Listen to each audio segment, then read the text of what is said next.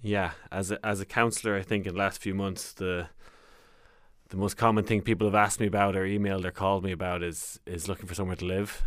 There's an eviction ban up until April, but a lot of people are being evicted in April and can't find anywhere to live, and it's heartbreaking. And I'm trying to find solutions to that. And you're looking to this housing for all strategy, and I think there's a big need in Clare for cost rental housing and affordable housing, but currently there's no plans to do either.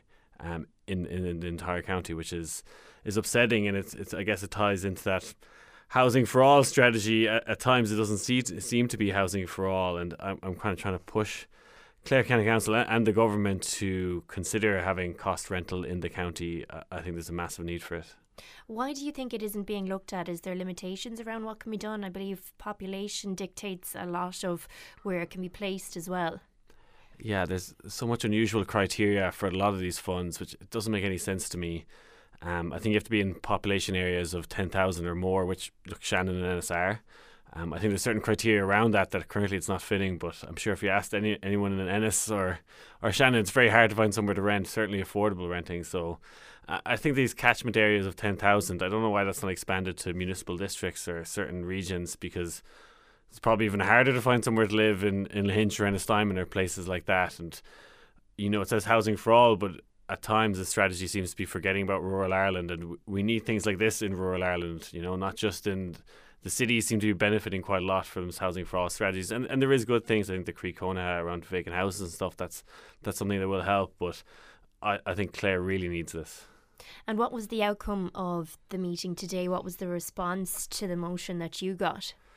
Yeah, it was somewhat expected. I know Clare Council have now initiated and engaged with the department to reassess Ennis and Shannon to see if they could be looked at again, if they're applicable for this cost rental. And I really hope that we've been building a lot of social housing is great, but I really hope in the future, even if it's not in my area, somewhere in the county would offer relief if we were to build those things. And I think, myself and other councillors are going to try and engage with our Oireachtas members. I talked to Roisin Garvey about this.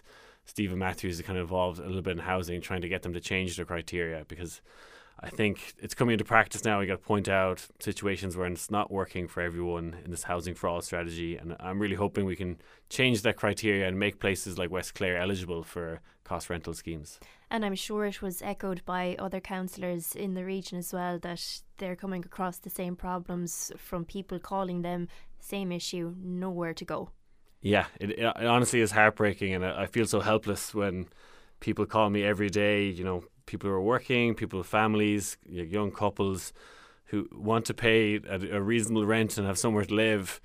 And, I wish I had, houses coming out of my pockets that I could offer them, and I don't. And it's really disheartening. It's probably one of the most tough parts of being a counsellor is dealing with these issues. Same with healthcare, that you feel quite helpless. So I'm trying my best, and I really hope that, exploring these opportunities with government and we can actually do something for those people is what I really want to do.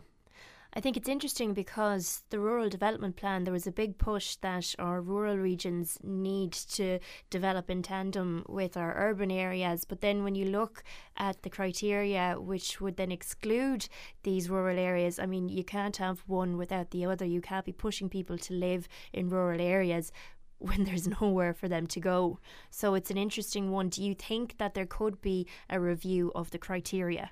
I think so. I think speaking with my colleague Roisin Garvey, she seemed, that was definitely a potential, and she would engage with the kind of the housing committee on this. But I think, these were all kind of thrown together, and I think they should develop and be able to change those criteria. And we're not building enough houses, so I don't see why they would try and stop a local council from building it in places they want to. And there is a need for it, whether it meets the criteria they've put out. I think we all know, every politician knows there is a need in these places, so we just need to change the criteria to show that.